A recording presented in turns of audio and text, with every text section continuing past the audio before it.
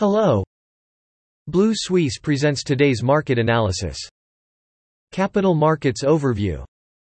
U.S. stocks edged lower on Monday after a solid last week, with inflation woes and the outlook for monetary policy still top concerns.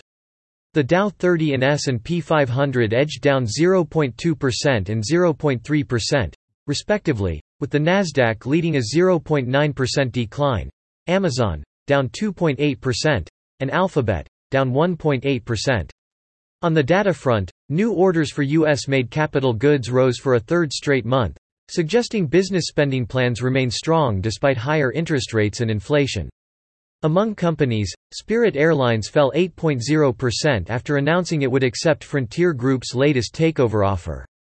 BioNTech bucked the trend and rose 7.2% after the drugmaker said its Omicron-based coronavirus 19 booster improves immune responses. As the final week of the quarter begins, the three major indexes are set for their first consecutive quarterly decline since 2015.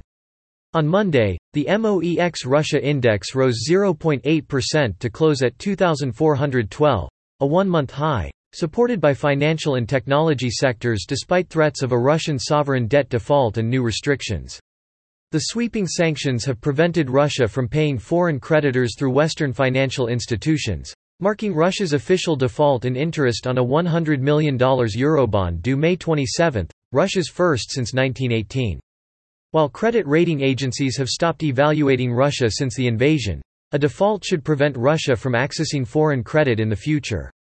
On the corporate front, Yandex rose 8.2%, led by technology stocks, as investors continued to speculate that the CBR cut interest rates amid deflationary consumer prices and a stronger ruble.